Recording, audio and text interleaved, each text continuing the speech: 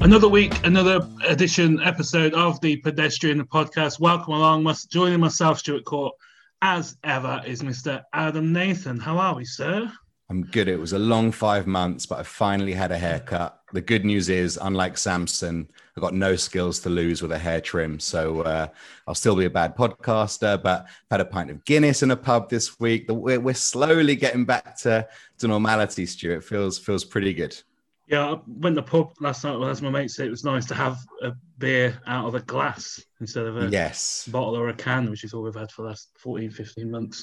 So this week we welcome another 710 ESPN Seattle host and writer, one half of Jake and Stacey, someone we have heard has a natural ability and a knack for investigative work, and are told is a fan of a former member of our royal family as well. Welcome to the Pedestrian Podcast, Stacey Ross. How are we? I'm well. How are you guys?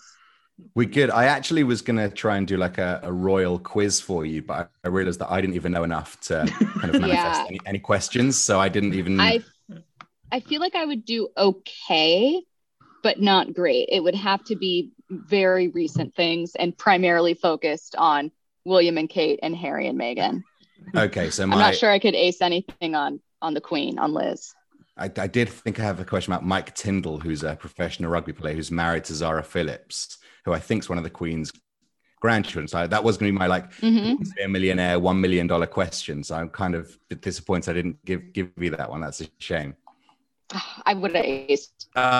Well, look, at least you know that if I had done the quiz, you'd have won. I feel great about that. We had Paul on a few weeks ago, and he talked. The first we said when we asked you to come on, the first thing he said was Meghan Markle. How deep does not my obsession probably a bit much? How deep does the interest go on? Because I think I talked for Adam. All the Oprah Winfrey interview a few weeks ago did not give a hoot what was said or what was being. Yeah, I think people cared more in the States. That's what I kept hearing. Is like it didn't play as much. And whereas here it was like number one trend, everyone's talking about it. Like I talked about it within the first 5 minutes of our show the next day. Props to Jake for just letting me have a moment that I needed to discuss.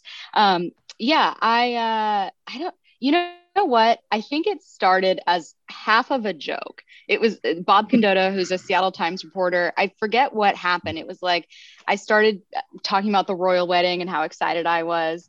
And then he would constantly just ask me questions about it as a joke. And then pretty soon, if there was anything like Meghan Markle related on Twitter, we'd be like, oh, just got to watch for that. So now it's just my brand. Now it's who I am. I am Meghan Markle. She is me. We are the same.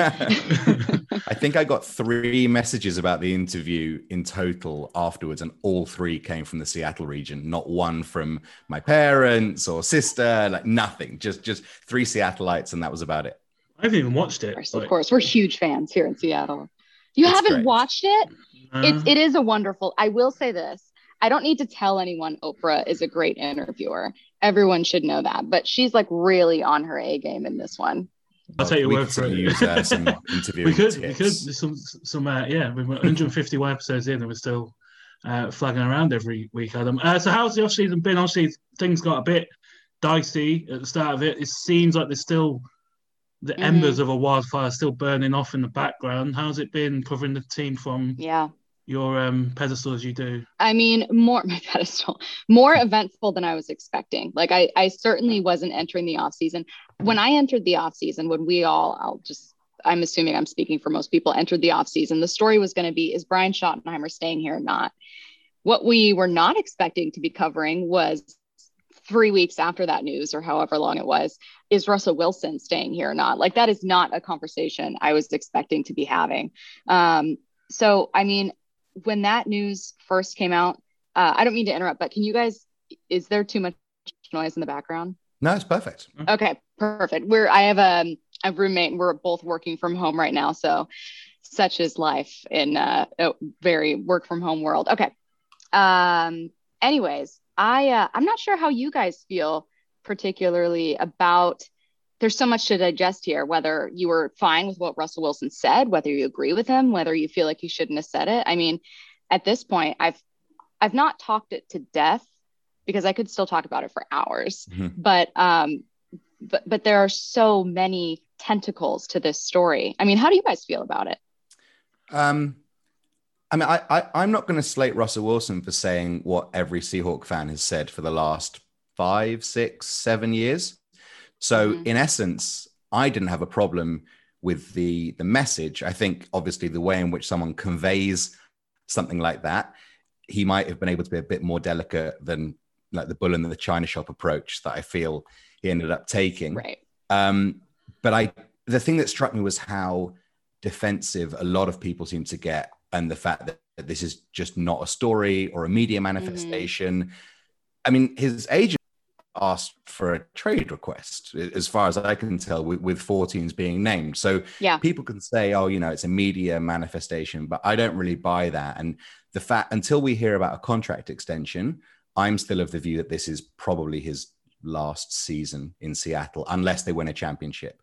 But I think, you know, something to go back to you with, it's a question that I asked Paul. I think that it must be quite exciting heading into a season, knowing that something big is probably coming from the next 12 months. And from a reporting standpoint, that must be quite, you know, exciting, thinking like this is, we're going to have a lot to talk about, and it's always going to be, at worst, the worst thing that could happen from like a news standpoint is win Super Bowl, which is amazing. Right. Carroll or Russell Wilson are gone, which is chaos. Yeah, it's you know what I'll say is I have been kind of surprised by how, like you said, like defensive of the topic people have been. I don't know if it's Seattle and the Pacific Northwest. I'm from the area. I feel like I can say it. We aren't like a traditional sports radio community where we're calling in, fire this guy, fire that guy. Like it's a little more low key. And so I wonder if people just, it's a story that kind of turns people off. Like we're a little more distrusting as a whole of certain narratives, even though this is very much not a narrative. This is all really happening. But I have learned to deal with this kind of news over time. Because I grew up here, I was obviously, I think I invested a lot in whether or not the team does well, right? And so when the team would do poorly, I would panic and I'd be like, no one's going to read the articles, no one's going to listen to the radio, no one's going to do this. And I think what I found is like sometimes those stories are the most interesting. Like sometime in week, I don't know, 8, 9 of last year, you felt like you were saying the same narrative about the season. Like the offense was really rolling. How can they bounce back? Russell Wilson has to stop the interceptions. And it was the same thing over and over. This is something that is so much more fascinating to me because it's like the psychology of a player, the dynamics of power between a head coach and a franchise quarterback and GM, which is what the Athletic article explored.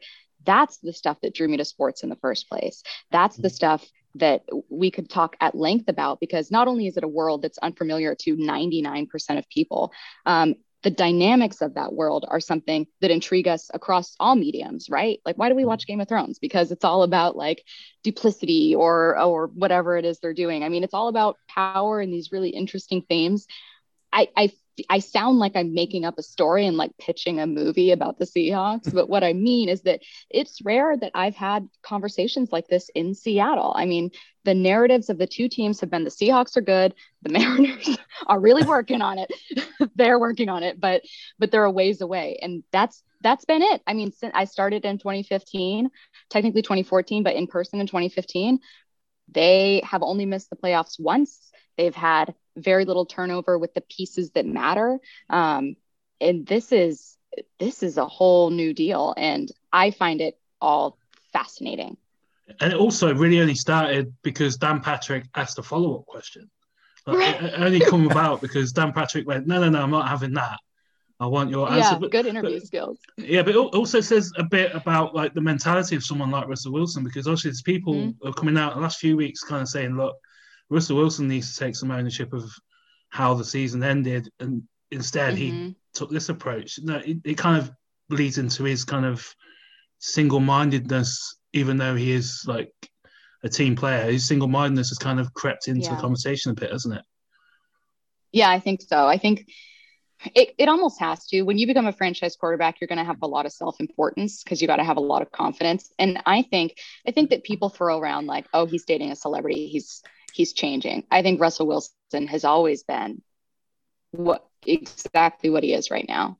I think Russell Wilson has always been someone that wants to win more than anything in the world, that is very focused on his own brand and managing that, as many athletes or celebrities are, and has 99.9% of the time said exactly the right thing. Like, this is a guy that has focused on all times on his appearance and representing the team the right way. Sometimes to a fault, where he becomes unrelatable, to some people robotic. So I don't think this is a change. I think this is someone who isn't 22 anymore, isn't 25 anymore. I think this is someone who's 32 years old. He has spent a decade in the league. He's ready to have to advocate for himself a little bit more. And to be honest, like, most fans, I find, don't love when players speak out, if it's against like a team in any way. Allegiance is usually to the team and not a player. And this was an instance of that. And I wonder if Russell Wilson thought he'd have more public opinion on his side, because how many comments do you think he's seen over 10 years where we said that O-line play was trash? Like, he's probably seen so many complaints about this. I'm sure he assumed that people would agree. Instead, what people heard is, you don't want to be here. And in Seattle, that's a testy subject. Yeah.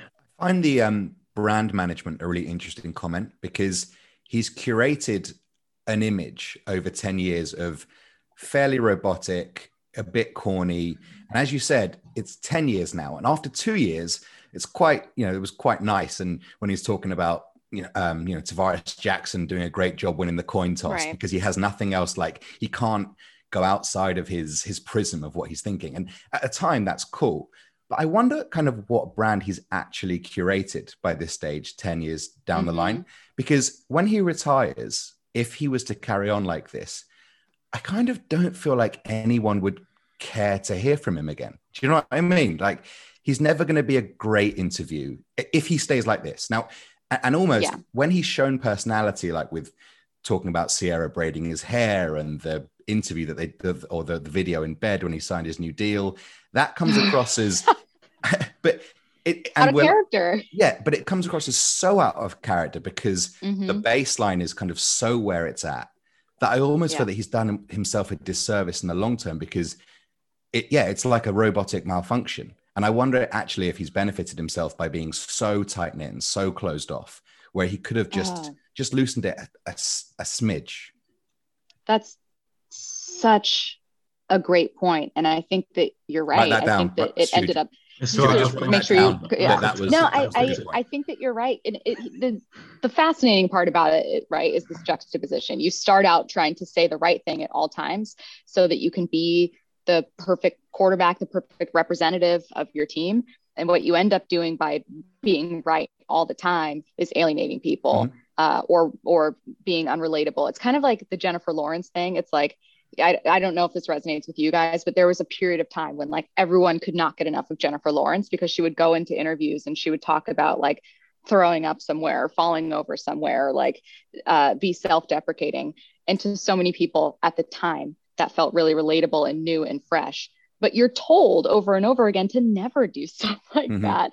And I think his brand, to your kind of earlier point, is appealing to a broad audience, as opposed to like, I, in Seattle, have been covering Russell Wilson for 6 years now. And like, I feel like I don't really know who he is. And that's kind of crazy, right? Like, he doesn't let a lot of people inside. I'm covering from the point of view of first lowly beat reporter, bottom of the totem pole beat reporter, and then as a radio host who doesn't get to get out to the facilities as much. So I have less interaction, but you think you kind of get a picture of it. Like, he is so careful with that stuff. And you see, though, like, hosting the Nickelodeon Kids' Choice Awards and doing television specials, like, he still has this broad appeal.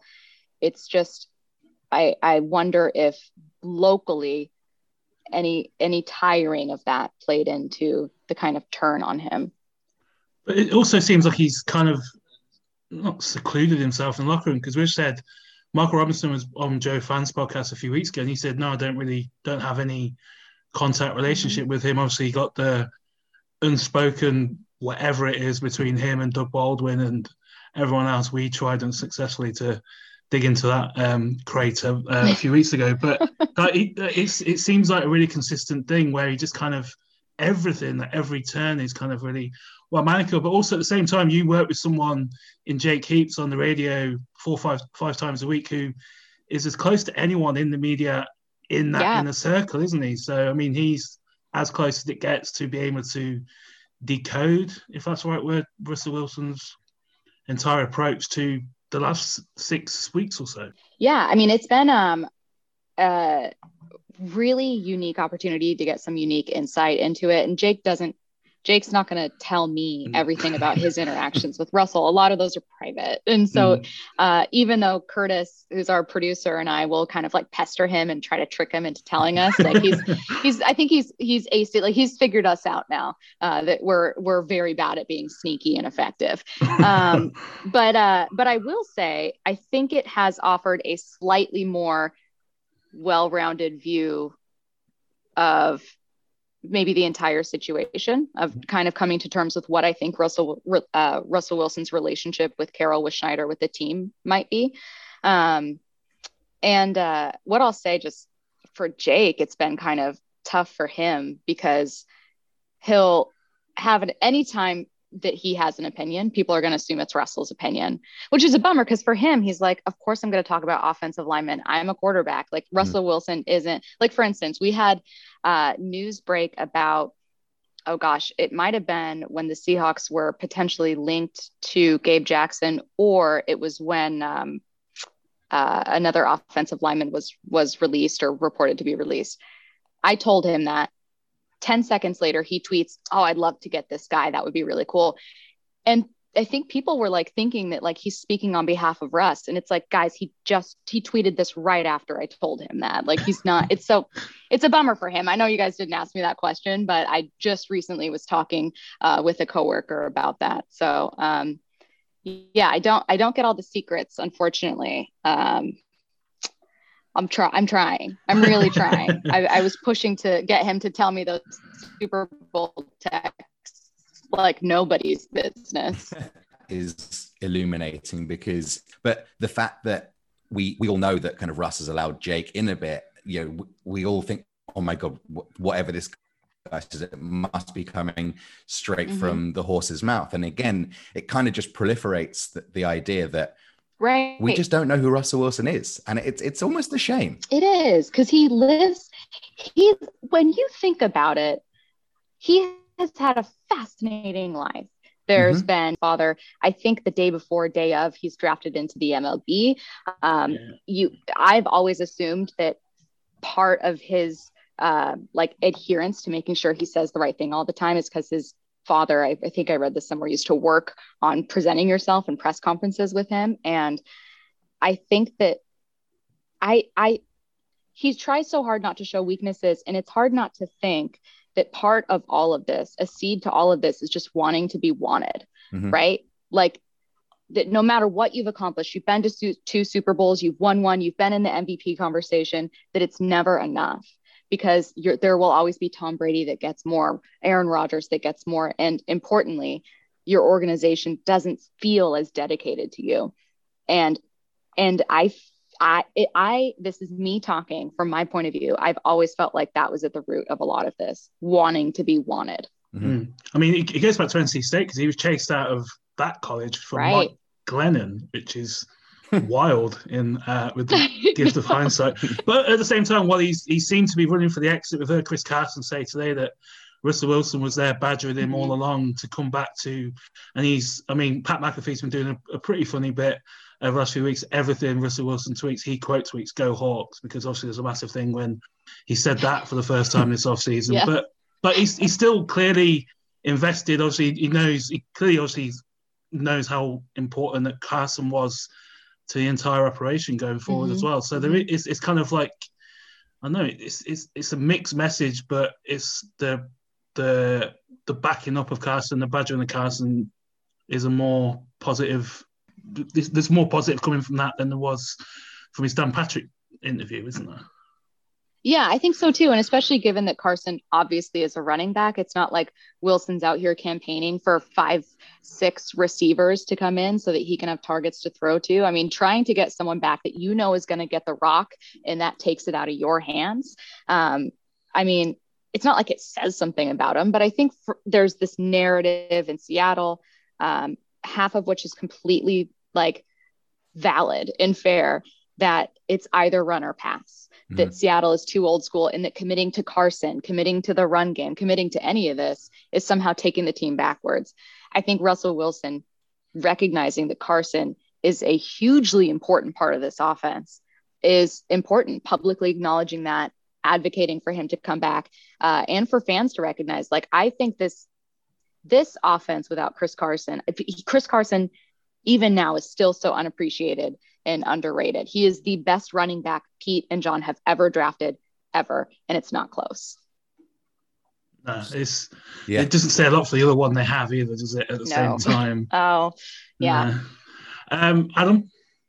Yeah, no, that is an interesting point, but it's funny that it seemed like there was such a determination to leave, and we'll leave this Wilson after this because I think everyone's done this to death over the last 2 months, but there hasn't been like that much tangible change that would suggest that you would go from I need to get out of this place to tweeting about Aldon Smith and how delighted you are about that today. So I think Mike Silver, talked about that was like George Costanza in Seinfeld. Oh my God. Which was a great, I have to say that was a great Comparison, who resigns from his job on a Friday, but just goes on a Monday and just, what are you talking about? No, I'm fine. I'm still at work. It does have a bit of that vibe to it. But again, until that contract extension gets done, maybe it has been done, but I feel if it had been, they would have been shouting it from the rooftops. But it's hard to think that's not going to linger until something with that happens, because that's only going to be the real commitment from both sides to being there for a long time. I would say yes, or a restructure for sure. I mean, he has no choice too. The teams that his agent, but indirectly him, put out that he want to be traded to, they aren't options anymore. The Cowboys extended Prescott. The Raiders traded away all their linemen. The Bears tried to give you an offer and their best wasn't good enough.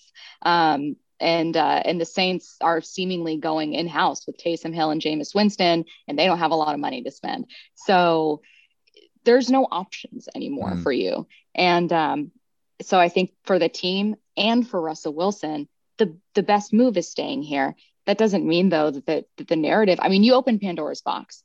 Now what's going to happen is when the season gets underway, if Russell Wilson takes a sack, what would be something that people wouldn't have noticed before? Now they're going to say, that's a sack Russell Wilson took. Russell Wilson took 6 sacks in this game. Like when was that ever something that like the average fan was tracking? It's just when you see a sack, you think, oh, bummer, that drives over, or you get mad at the offensive line or something. But now people are going to be paying attention when he hangs onto the ball for 4 seconds in a way that they didn't before. And that's tough, like tough stuff. And I'm not taking away from Wilson. He is the best quarterback this franchise has had, but this is a sticky issue that will linger well into the season. There's going to be like a collective brace of every Seahawks fan when the Seahawks come on the clock the 3 times as it is at the minute, because they could easily take a quarterback and then the fires are stoked a little bit more, especially if they take one with 56 at the back end of the second round. But I think we said, imagine if they do that. Oh, if they, it's like Kellen Mond or such a waste of a pick.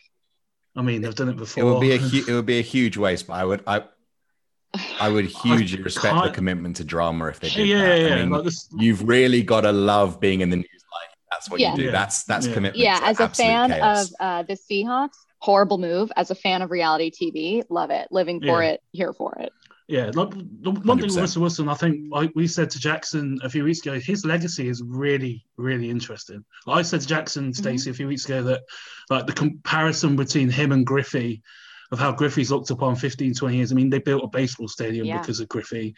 It doesn't seem to be that same attachment to Russell Wilson, even though he's brought the only Super Bowl and the only championship in half a century to the city. It's just, that's the part of everything with Wilson which really interests me. His whole legacy when he ever leaves the city is going to be interesting. Yeah, I think it might. I think the one thing that both Jake and I kept saying is if Seattle, like Indy, like Green Bay, obviously Andrew Luck ended up retiring, so it didn't work out, but it is rare that franchises fall into back-to-back franchise quarterbacks, right? More often than not, franchises go years with a Jared Goff type, good enough to get you to the playoffs, not good enough to get you to a Super Bowl, or as Danny O'Neill says, good enough to like get him a new contract, but not good enough to save your job or something like that. Like he will just perpetually underwhelm you, but the market dictates that you spend so much money on him. More often than not, that's the guy, right? Or you just stumble through horrible quarterbacks. I mean, look at the quarterback changes in the NFC West since 2012. It's Russell Wilson and then 1,000,005 guys with the other franchises. And so I think it's always possible that should Russell Wilson depart Seattle, people find a new, they find a new quarterback and they find a diamond in the rough again, or whatever happens and it ends up working out. I would be willing to bet, though, that what happens is you need to find a strength of your team elsewhere, because that kind of quarterback is the hardest thing in sports to find, pretty much. Yeah, I mean, also then you got the Giants who go from Eli Manning to Daniel Jones, and it's just kind of, they're the same person. I'm pretty certain. Literally, until it's proven like, otherwise, they are the same. Yeah. I briefly trying to steer us away from Russell Wilson, because I'm sure Stacey's had enough of that chat to last her a decade, let alone a podcast. Aldon Smith signed today, and which is quite interesting news. And I did some maths. I mean, people always come to me and Stu for the real X's and O's. And I did some counting, and Russell Wilson and Aldon Smith have been on the field together for 700 plays. And in that time, Aldon Smith has had 700 sacks of Russell Wilson, or at least that's what it feels like, because my last decade has seemingly felt like Aldon Smith sacking Russell Wilson in whatever stadium, wherever he plays, and it's just been chaos. So on that side, I'm pretty pleased. On the flip side, he was done for domestic violence a couple of years ago, and now becomes the third player since John Schneider's fairly infamous comment that if this ever happens, I think he pretty much offered his own job up if that happened. And I'm kind of torn by it, because Stuart and I, with this podcast in the past, we've always kind of tried to keep a morality to it. And, for me, the players that play for your team represent more than the jersey. They represent the city, the culture. And I just find it a tough one to take, in the sense that if you're going to say something like, you don't have to say that, John Schneider, 3 years ago, but you did. And it, sports just want to win. And I get that, because that's what they get paid for. But I don't really like the talking out of both sides of the mouth on this. I am finding it a bit of a tricky one to take, all joking aside about, the player and the sacks and how pleased I'm sure Russell Wilson is to never have to see him on the other side of the field again. Yeah, I agree with you. I think Schneider, and to a larger extent, the NFL as a league, walked themselves into this conversation. They didn't have to, they chose to. And I think doing it was the right decision overall. Ideally, Schneider saying, we draw the line, zero domestic violence tolerance, is a great line to draw. Drawing it and then stepping over it feels like you're standing for nothing. It feels like this is talk to make it seem like you actually care about people when you don't. And I see comments all the time from people saying like, well, the league can't do this, we have to wait for the court. And it's like, the league is still figuring out how to, monitor, discipline, try in like a trial, this very nuanced issue, like a very nuanced issue. And I think that there does have to be some wiggle room figuring it out, as long as a good faith effort is made. Like, you're going to make mistakes, you're going to say the wrong thing. Hopefully you learn from it. So that being a broader scale for the NFL, I hope that's what happens with this franchise itself, that like, you can't take back saying we don't go to players that have had any issue with that and then taking Frank Clark.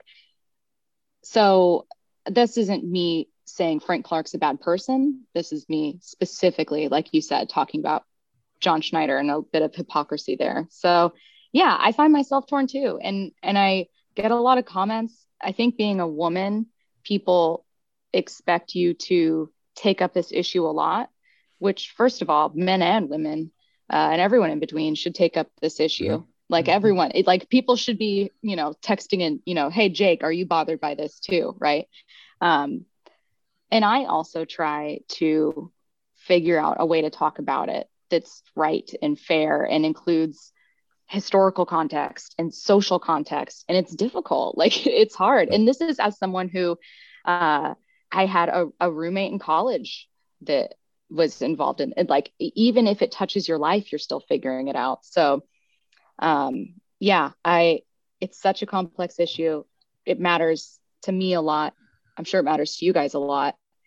And as sports fans, it's figuring out how to feel about it. It's like when we were talking about concussions and we were like, how do we cheer on this incredibly violent sport, knowing what it's doing to people's bodies? There's like a cognitive dissonance that you're trying to figure out, and it's hard.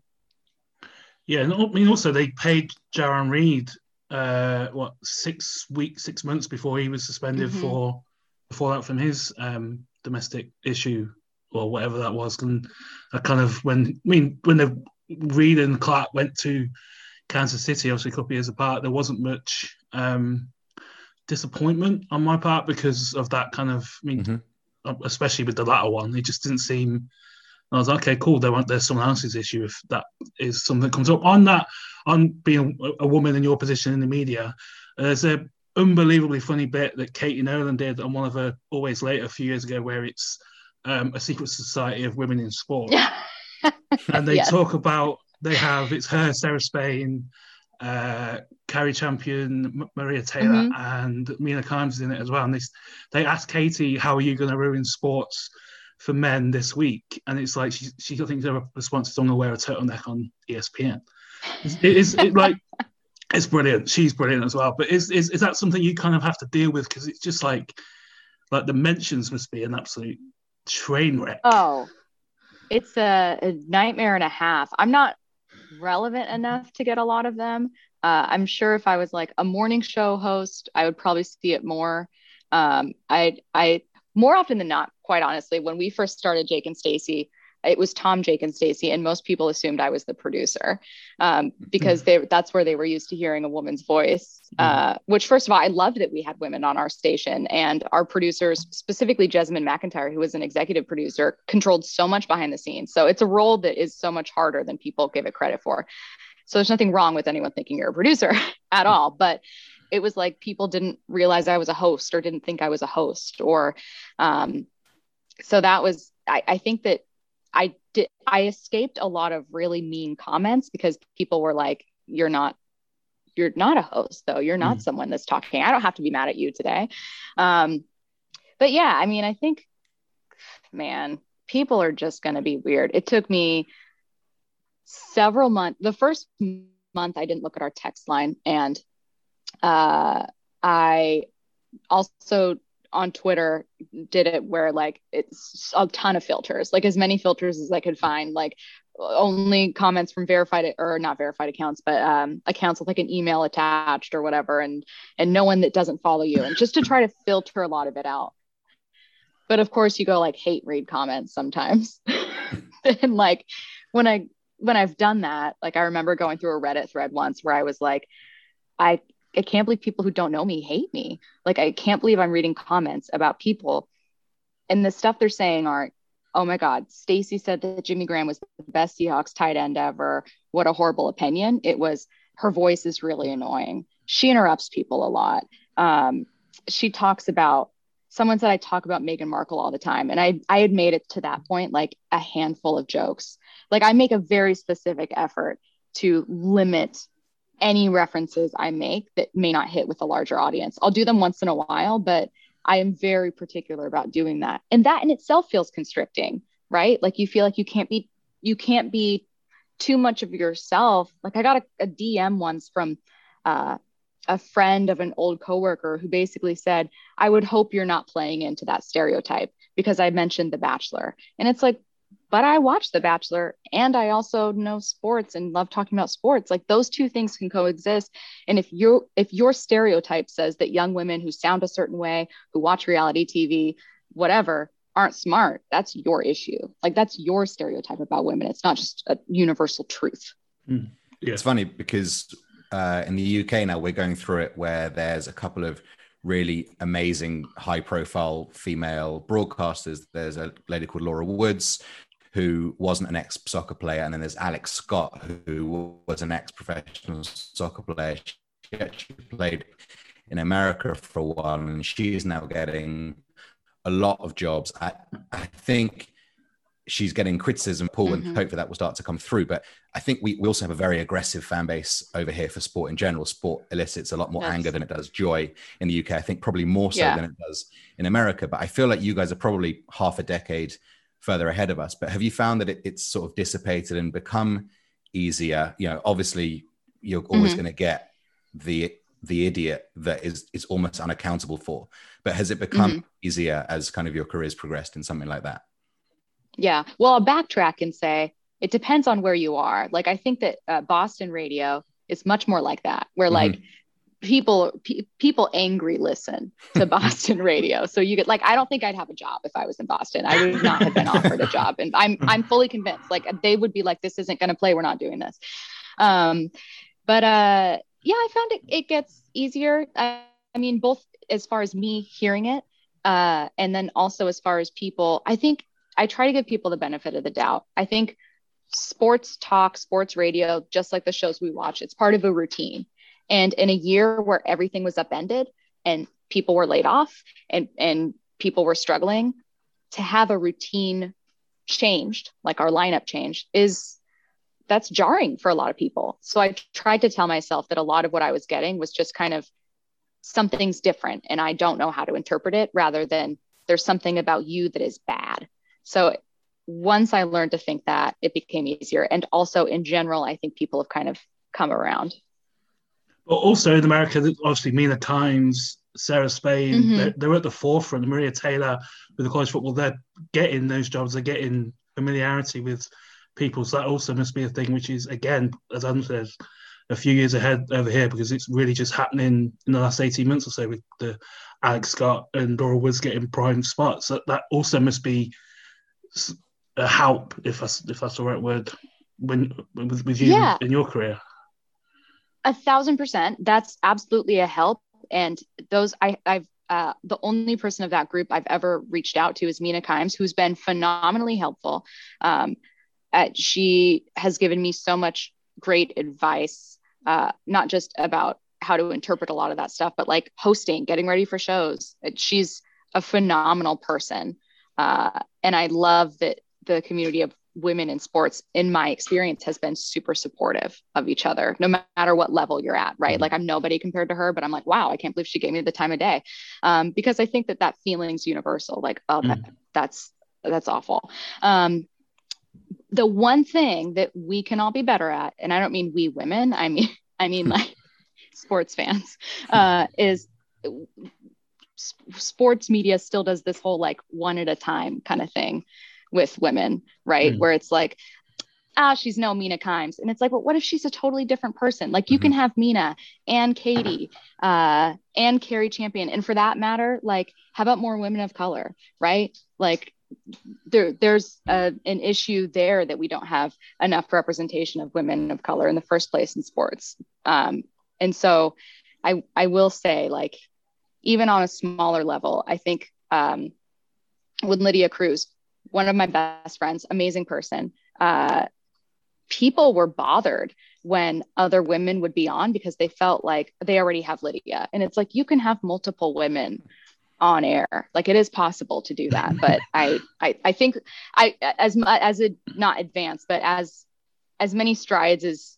you're saying we're taking, and I do think we still do struggle with both representation and among women, and also with this idea that there has to be a limited number, right? You're still one of five. Adam? That's really interesting. So the Seattle sports fan mindset, I find absolutely fascinating. So my number one sports team is Tottenham Hotspur, which is a soccer team that have caused me no end of pain.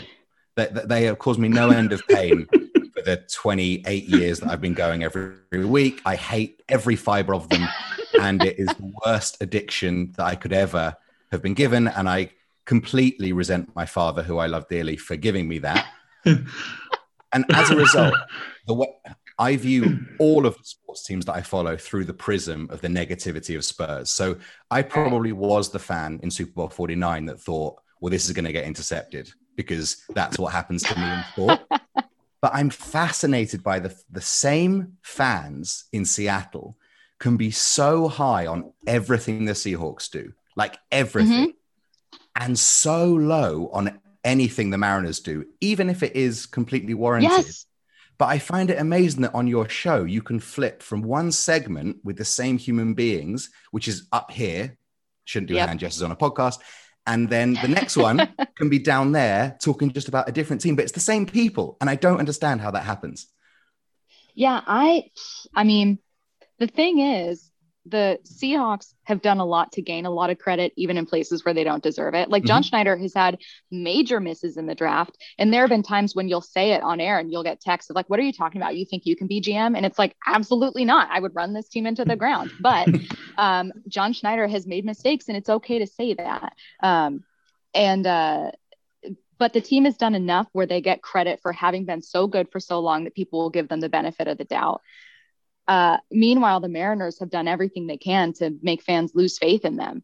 I'm personally excited about the new group they have. I don't think everyone's going to work out because we just don't see that, right? Like the thing with the prospects they have is everyone to be excited about with the Mariners is a prospect or a first-year player or a second-year player. So right now there's only hope. There's only optimism, nowhere to go but up. Eventually, some of those guys aren't going to work out. But until this team does more to kind of earn trust from fans, I think it's fair for them to be down on them. Do you think people want to be excited by them? And like, do you think people could ever get to that level of walk on water in the way that the Seahawks in general kind of, there's a lot of fans like on our message groups in the UK that are saying like, you don't know how lucky you are. They won a Super Bowl. You know, I was a fan in the 80s. And so everything is kind of rosy. Can the Mariners ever get to that level, do you think? I think they can.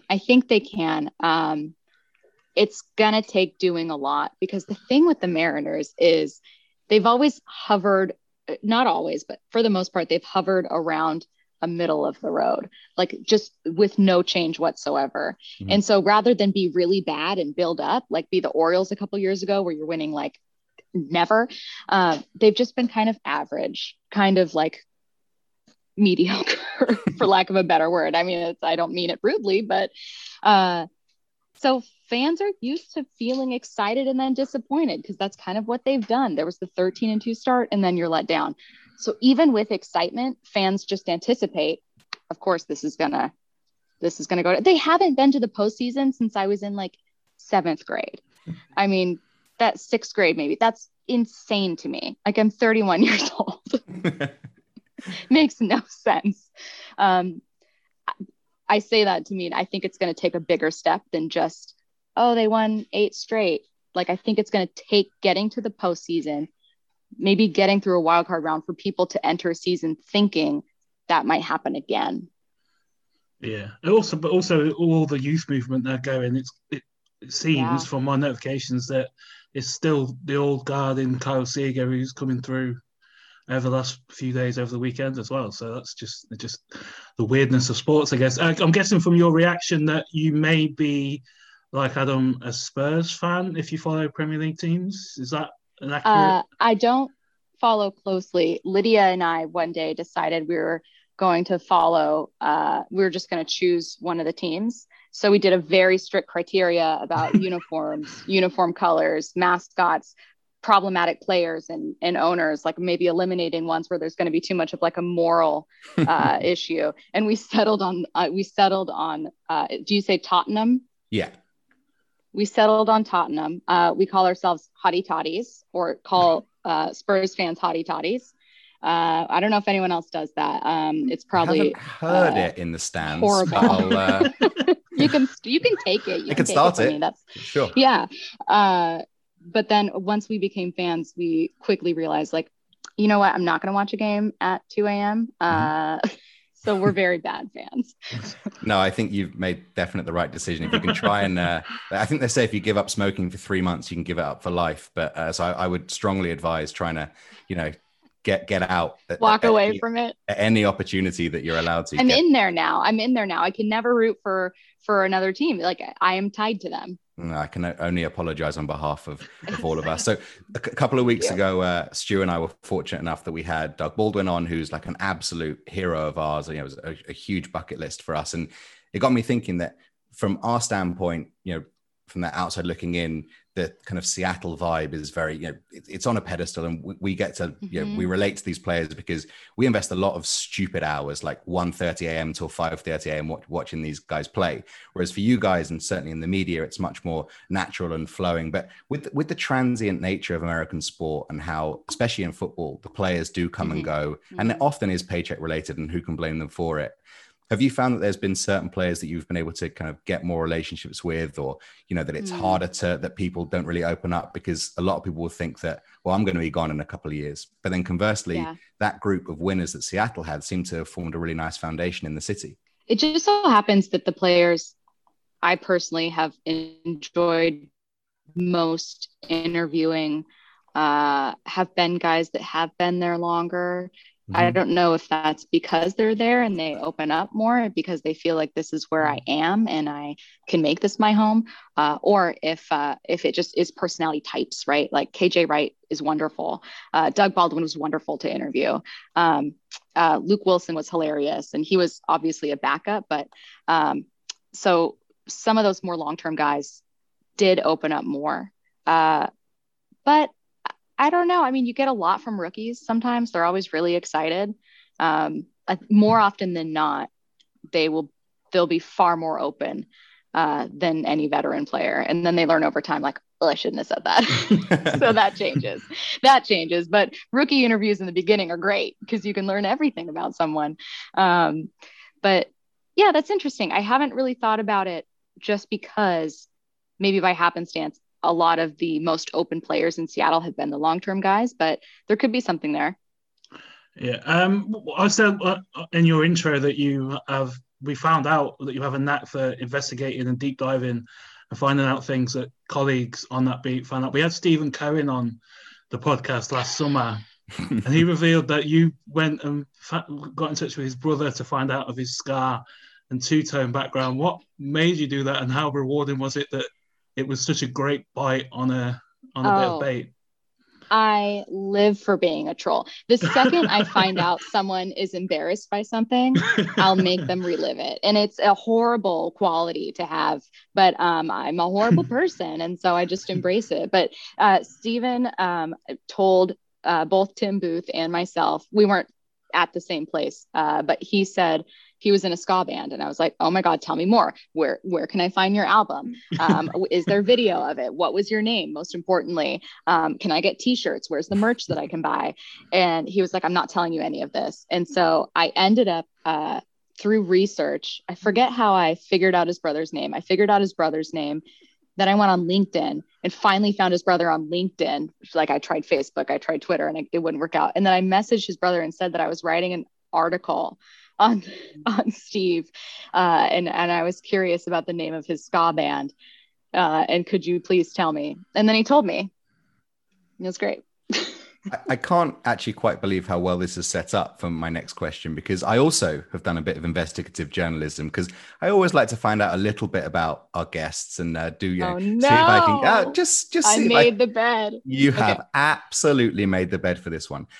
See if I can get a zinger or two. And so one of your colleagues, he or she will not be named, asked me to mention about a spelling bee that you might have a story about. A devastating moment in my life, but also a moment where I understood that authority figures can be awful. So in fourth grade, I was a phenomenal speller. First of all, I still am. I could spell circles around kids, probably some adults, but mostly kids especially. And it was me and this kid, Jeff Benson. And I don't mean to put Jeff Benson on blast, I'm sure he's a nice kid, but like Jeff ate ants at recess. Like I should have won this spelling bee, and Jeff just was a weird kid. And so the word was familiar. And unfortunately, the proctor was like, I think she was maybe a Midwesterner or something. And I don't know if you guys are as familiar with the accents, but it's there are certain words that just sound weird. And so she said, your word is familiar. And I was like, what? And then she repeated it. Your word is familiar. And because I am not one to question authority, I started saying F, R, and then I lost. And I just would like to say that I deserve to win, and I worked very hard to win, and it remains the greatest disappointment of both my child and adult life. So you've taken like a chip on your shoulder, a la player, yes. And the always compete mentality, and it drives me. Is that name going to be a name that you're going to remember for as long as you live? That the kid who beat you. Oh, Jeff Benson, 1,000%. Yeah, if I ever see him, I'm going to be like, just so you know, I should have won. That's not your spelling bee to win. That's mine. Well, Jeff Benson, I'll say it again. It's funny you should say that, Stacey, because actually on the Zoom call, we've actually got, no, we haven't got Jeff lined up. Jeff, come on in. That would have been some seriously good Can you work. Imagine if me and Jeff did a spelling bee right now? Imagine it with phenomenal. Imagine if Stuart with his accent was doing the words as well. I mean, you'd be out in the first round. That's for certain. Oh, God. It took 52 minutes this week. Well, usually it's 52 seconds. So you're getting better. You're improving.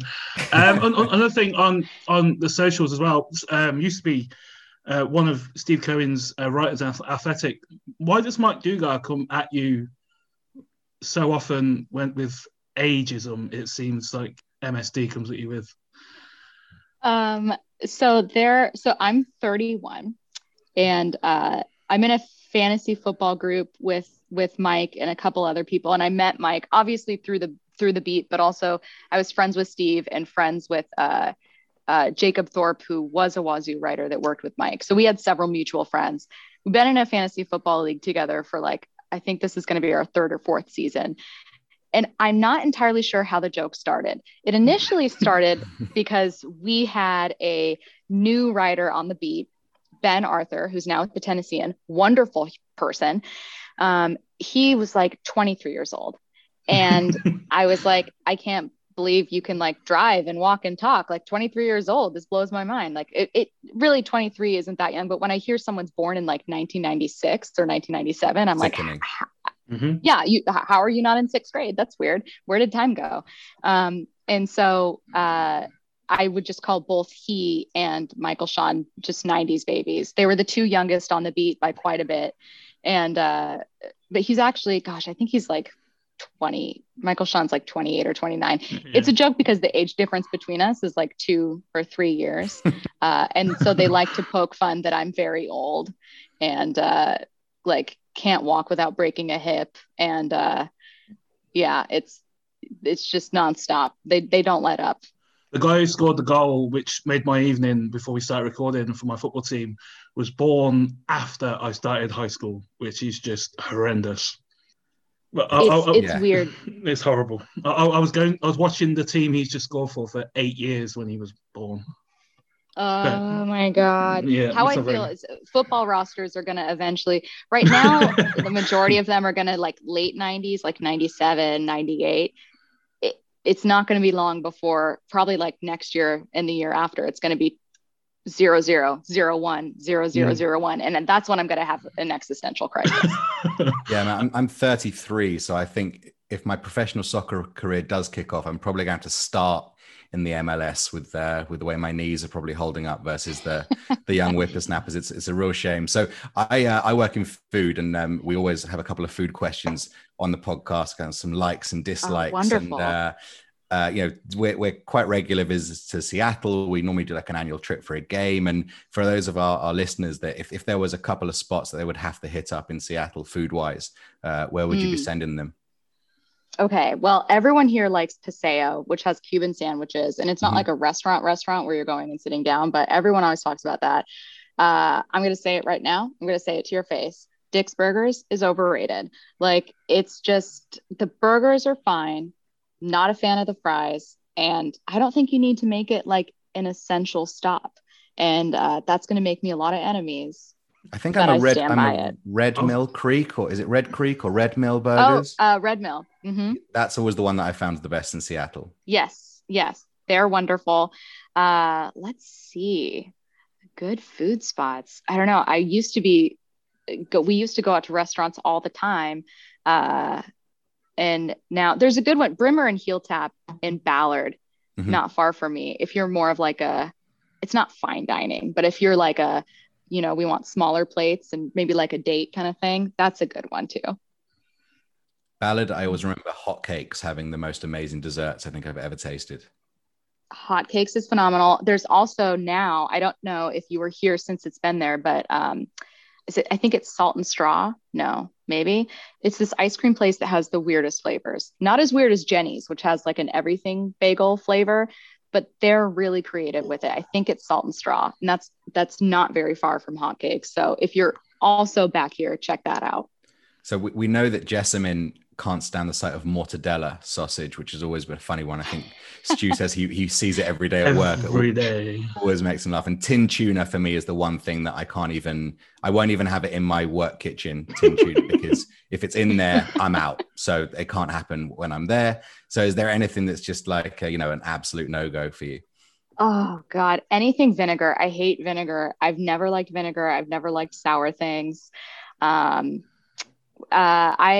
got into a fight, not a real fight, with Curtis and Jake because I said spaghetti isn't that great. Like I don't hate it. It's not like you and the canned tuna. It's just something where I'm like, I would never order it at a restaurant. I would never choose to cook it for dinner. As far as things I just do not want to touch, like salt and vinegar chips. I don't want to smell them. I don't want to be near them. I don't want to know they exist. I can't handle vinegar. Wow. I mean, that is a real shot to the bowels for anyone over this side of the Atlantic. God, I know. I just wanted you guys to love me and I ruined it all. We were going to have you back. I completely agree with spaghetti. I don't get it. Thank you. It's just overrated. Yeah. Is that pasta in general, or just specifically spaghetti of the pastas? Specifically spaghetti. The thing is, there's like 10 better pasta dishes that spaghetti doesn't even belong. It shouldn't be as like loved as it is, in my opinion. We need to expand our love and acceptance of pasta. There's so many better options. Yeah, and in a Midwestern accent, can you now spell spaghetti? It's going to be like SPAG. I can't. No, that accent's tough. It's tough. I think when me and Adam first met, the first place you took me to, Adam, was Pecos Pit, and I go back every year. It's over in Sodo, down near Starbucks. It's unbelievable barbecue food. So that's my literally the first thing I did when I got there last time I went 18 months ago was to Pecos Pit down Sodo. Pit. I think we should introduce Stacey to our weekly segment now, Stu. Yeah, I mean, I asked Paul to prep you. I don't know if he did on our weekly. Yes, I mean, Danny didn't either. So we do a thing called Get in the Bin, which is a person, a personality, a storyline, a narrative, which is just you're tired of, a person you're tired of hearing from over the past 7 days or so. So we'll do ours, and then we'll call on you so you kind of have a better idea of. I mean, people like Skip Bayless is in there. Hugh Jackson was the inception of it all a few years ago when he was in Cleveland. So I love the draft. I love everything. Pretty much everything apart from the lack of activity to see what we're probably going to get up to at the end of April. But I am so tired of this whole year. I mean, there was someone a few days ago who tweeted out, it looks like the Giants are going to focus in on, and then listed every single player in the top 25 in most power rankings, apart from the quarterbacks and maybe Jamar Chase. And then there's Chris Mortensen, who's just continuing to do his weird, like, drum banging. Which way is it? Drum banging for Mac Jones to San Francisco. And it's just like, it's just tiring. I mean, the quarterback has been the best quarterback in this class since he took the job at Clemson from Kelly Bryant, and they're just running out of things to say. I mean, it's petrifying that Justin Fields is going to be a 49ers, but I'm just tired of all the draft stuff and that list of 25 players to draft the Giants are going to maybe select. And maybe more. It was just like, okay, I'm out of this year, I think. Has it been tricky kind of finding fresh stuff to talk about draft-wise, especially given the lack of interest Seattle will have at the top end? Oh, yeah. It's tricky most of the off season. It's every day I leave and I'm like, what am I going to talk about tomorrow? And then every morning I feel excited about something to talk about. Like you kind of do this like cycle where you refresh and then you're like, oh, okay, no, I'm excited. But the off season's especially tricky. I mean, there have been times when it's like, we talked about A-Rod becoming an owner of the Timberwolves, whether you would forgive him if he brought back the NBA to Seattle. In this conversation, we were like, the likelihood of this happening is like slightly over zero. Like there's probably going to be language in this contract that he can't relocate the team, whatever. But it's a random conversation. It's sports radio. We try to have fun. Anytime we do something like that, we get a lot of like slow news day. And you're like, yeah, yes, actually, glad you pointed that out. What would you rather have me talk about? So yeah, it can be pretty tough. As much as I hate the take that Michael McCorkle-Jones should end up in San Francisco, I can see why Chris Mortensen would have to cycle through a couple guys and be like, I'm just going to make the argument for Mac Jones today. Let's see what happens. Yeah, there's also with Mac Jones is a weird Barack Obama costume picture doing the rounds on social media with him, which is a bit it's very questionable. Also on that, Alex Rodriguez, before Adam does his, the opposite is Anthony Edwards, their rookie, who had the greatest answer to a question. Like the video of him is even better, but sport and NBA and baseball need people. Obviously, baseball needs people that are desperately. So it's really refreshing going, who's that? And he's like the biggest name in celebrity circles, particularly today. Adam? So I've got two. My first one is actually ex-Seahawk wide receiver Brandon Marshall, who just does a lot of shouting, doesn't he, when he's doing his stuff. And, far from me to criticize someone for making long points, as I regularly ask far too long a question almost every time I start speaking on this podcast. But he did like a 1 minute setup of the difference between reporting and opining. And I feel like having banged the table like 3 weeks ago that Russell Wilson wants out and the reputation is, he's knackered himself with Pete Carroll, to then be like, I am reporting. We're just talking about sports here, by the way. This isn't stuff that matters. It's just sports. Right. And he's screaming down the TV that he's reporting that he's going to be there for life. I just feel like you can't live your life at a 10 out of 10. I think when you've got a microphone in front of you, I think maybe start at a 5 or a 6 and build up to a 10. Yeah, that's exhausting. It's just the thought of it makes me physically tired. Yeah, 100%. And the second one, this could go down like a lead balloon, but it's actually a Jake Heaps, Stacey, who's your co-host. Because we have reached out a number of times. We've been in the DMs, and I think he's seen the UK flag and he's dismissed us out of hand. And I am putting Jake in the bin until he gets on this podcast and talks to us two idiots. I'm sure he's got 1,000,001 better things to do, but I demand to extrapolate everything that he says as a direct quote from Russell Wilson and plaster it all over our social media. As you should. We should. If he says like, oh, I really love spaghetti, you're going to be like, so Russell Wilson loves spaghetti. Okay. Yeah. Does he have it with, is he a carbonara fan or a bolognese fan? That's what I'll be asking. Jake eats like a 5-year-old, probably because he and his wife Brooke have 2 kids and another on the way, that he's like a big fan of Uncrustables and like Capri Sun.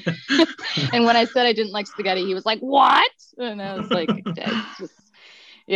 I'll have to tell him you said that. I will absolutely tell him. You can pass this on air, off air, pass it on. And because this is us officially calling out number 9 to get himself on and join us. I would love for it to start as a feud too. Like I would love for it to actually be the meeting of 2 enemies or 3 enemies, I guess. Yeah. When this happens, we need some bad blood. I think, Stu. I think we've tried it with a couple of people. We have spice it up. We've tried it with Packers Twitter. Doesn't really work. No.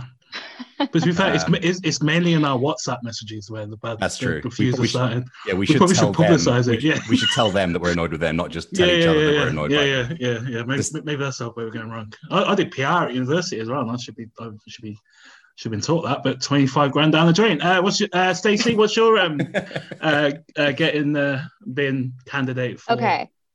This week? I'm gonna do the very small one first, which is I was gonna do one, but the whole thing of slow news day, I would like for that to get in the bin and never come up. Like, I am so tired of people on a day when there's literally no sports news saying slow news day. Like, it is. Just stop. Leave me alone. I've already spent hours trying to figure this show out. The actual one I was thinking of is I'm like killing myself not remembering his name right now, especially when it's literally the point of what I'm saying. But a producer who's I think he's based out of New York maybe, and he works on with Mike Greenberg of ESPN, and he has several thousand followers. Like, he's a known guy. He does, I think, a lot of stats and analytics stuff for that show. So clearly, like, a smart guy. He had this tweet a while ago that blew up. And basically, I'm summarizing it. He said that Fernando Tatis being with the 28th market in the West Coast is bad for baseball. And I was like, I hate you. I don't know you, but I hate you. What I would love to get in the bin is the idea that the talents of a good player are wasted when it's with a small market team or a team that is trying to get better. It's like, you don't get to hoard all the good players and have them just go to these teams. Like, the point of trying to get better, like when people say like Griffey was wasted with the Mariners. Yeah, it's really a bummer that one of the best players ever didn't see a lot of success that any player like him would have with like the Yankees, but also culturally he meant so much to so many people, and like almost saved baseball here. And so I mean that whole 95 squad did, really. And so I hate that narrative. I hate it so much. I hate the idea that players are wasted anywhere. Let sports fans be sports fans and love players wherever they are. Yeah. Great bin. It's a great bin. So I have got one more. And it's kind of a two-part thing of the same one. So Julian Edelman has retired this week. And my first kind of half bin with him is that the fact that your career is either Hall of Fame or apparently you're not good. There's kind of no middle ground whatsoever. Yep. And secondly, like, I don't think people realize how bad us Jews have been at sports over the last 2,000 years. And we could really do with another Jewish entry into the Hall of Fame in the NFL. Like, it would just do us a lot, especially in a sport of physicality where we're not known for our prowess. Like, just give us Julian in the Hall of Fame. Like, it would mean so much to the community. For the purposes of representation. That's exactly Got it. I mean, I would have him. Yeah, I don't want to start off an hour-long conversation because I'm sure Stacey's got much better things to do. But for me, anyone with that playoff record has a much better shout than like Philip Rivers, who gives a shit what he's done, like throwing it around. Like, just who's going to care in 10 years' time? But yeah, we really need some representation from the tribe in the Hall of Fame if we can get it. And so it would be hugely respected. It would be hugely respected because, I mean, well, we got the Schwartz brothers. Mitchell Schwartz could get us in there, but you want more. You're like, come on. Yeah, and like, I want a skill play. I don't want some brute offensive lineman. I want the face of the face of it to be in there. I mean, apparently Terrell Suggs is a part of the tribe. Someone tweeted the other day, which is something I learned. I mean, I found today that Rodney Dangerfield's real name is Jacob Cohen. Highly likely he might have been one of us. Highly likely. But yeah, apparently someone tweeted the other day when the Edelman chat, like talking about if he's the greatest Jewish athlete ever. Someone said that Terrell Suggs should be front of that queue, which is something I wasn't aware of. But no, I don't know why. Neither was I. No. Is there anything else for the bin, Adam? No, I think I've more than exhausted. Probably, it's a slow news month. I might have wasted my Edelman. I just felt like I had to get it out there and give the guy some support. Yeah, I mean, Julian Edelman shouldn't go in the Hall of Fame. If Edelman goes in the Hall of Fame, Doug Baldwin should go in the Hall of Fame. But anyway, put them all in there. Stick them all in. Yeah, and if he is, he's got a long way to.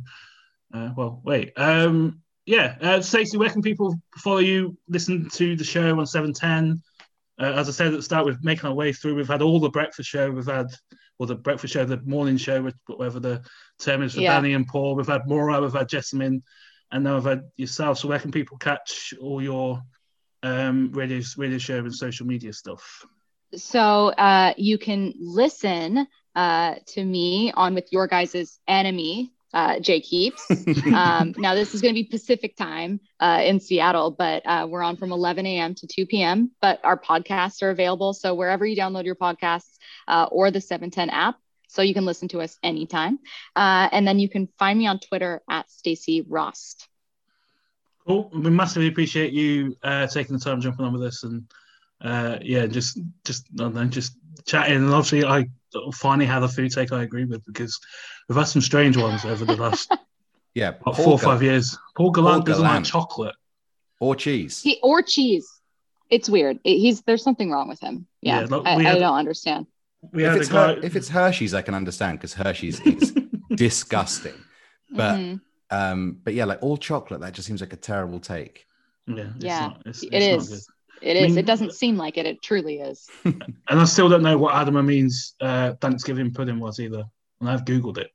Yeah, pretzel pudding. Pretzel strawberry pudding or something. It was like 6 months ago. Oh, I don't know about that one. Never heard of it. It's not on the menus. Enjoy going to a football game next week, Mr. Nathan. We might I shall before then. Not enjoy that one bit. Before I wrap, I probably should do all the Patreons. A massive thanks to everyone who does that. The patreon.com/The Pedestrian podcast. We appreciate Nick Wright, Will Travers, Dan Cohen, Harry Craig, Dave Sayers, Maura Dooley, Max Lang, Brogan Kasper, and if I missed anyone off that list, I apologize wholeheartedly. But this, again, has been the Pedestrian Podcast. Go Hawks.